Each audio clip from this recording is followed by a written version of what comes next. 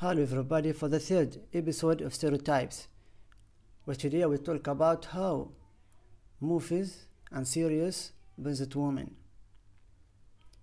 Since we were young, we always hear that women are half of society, and society without a woman is like a land without a wife. But is this what we see in Arab movies? Reality says the opposite.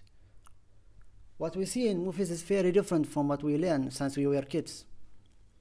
Arab films and series present the woman in her family capacity like wife, mother, daughter, maid, while the man presents in his professional capacity like university professor, engineer, businessman, lawyer.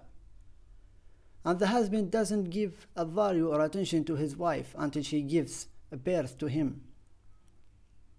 And hating a woman by a man is a normal thing in this series, and isn't in generally rejected but is often justified.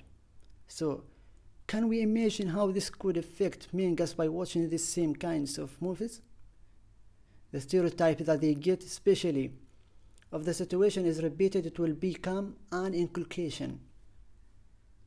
And we see that they show women like weak, lazy, not fulfilling her duties, bad manners, treacherous, or murderers. What I try to say, most of series and films convey the negativities, and they did not address or solve anything.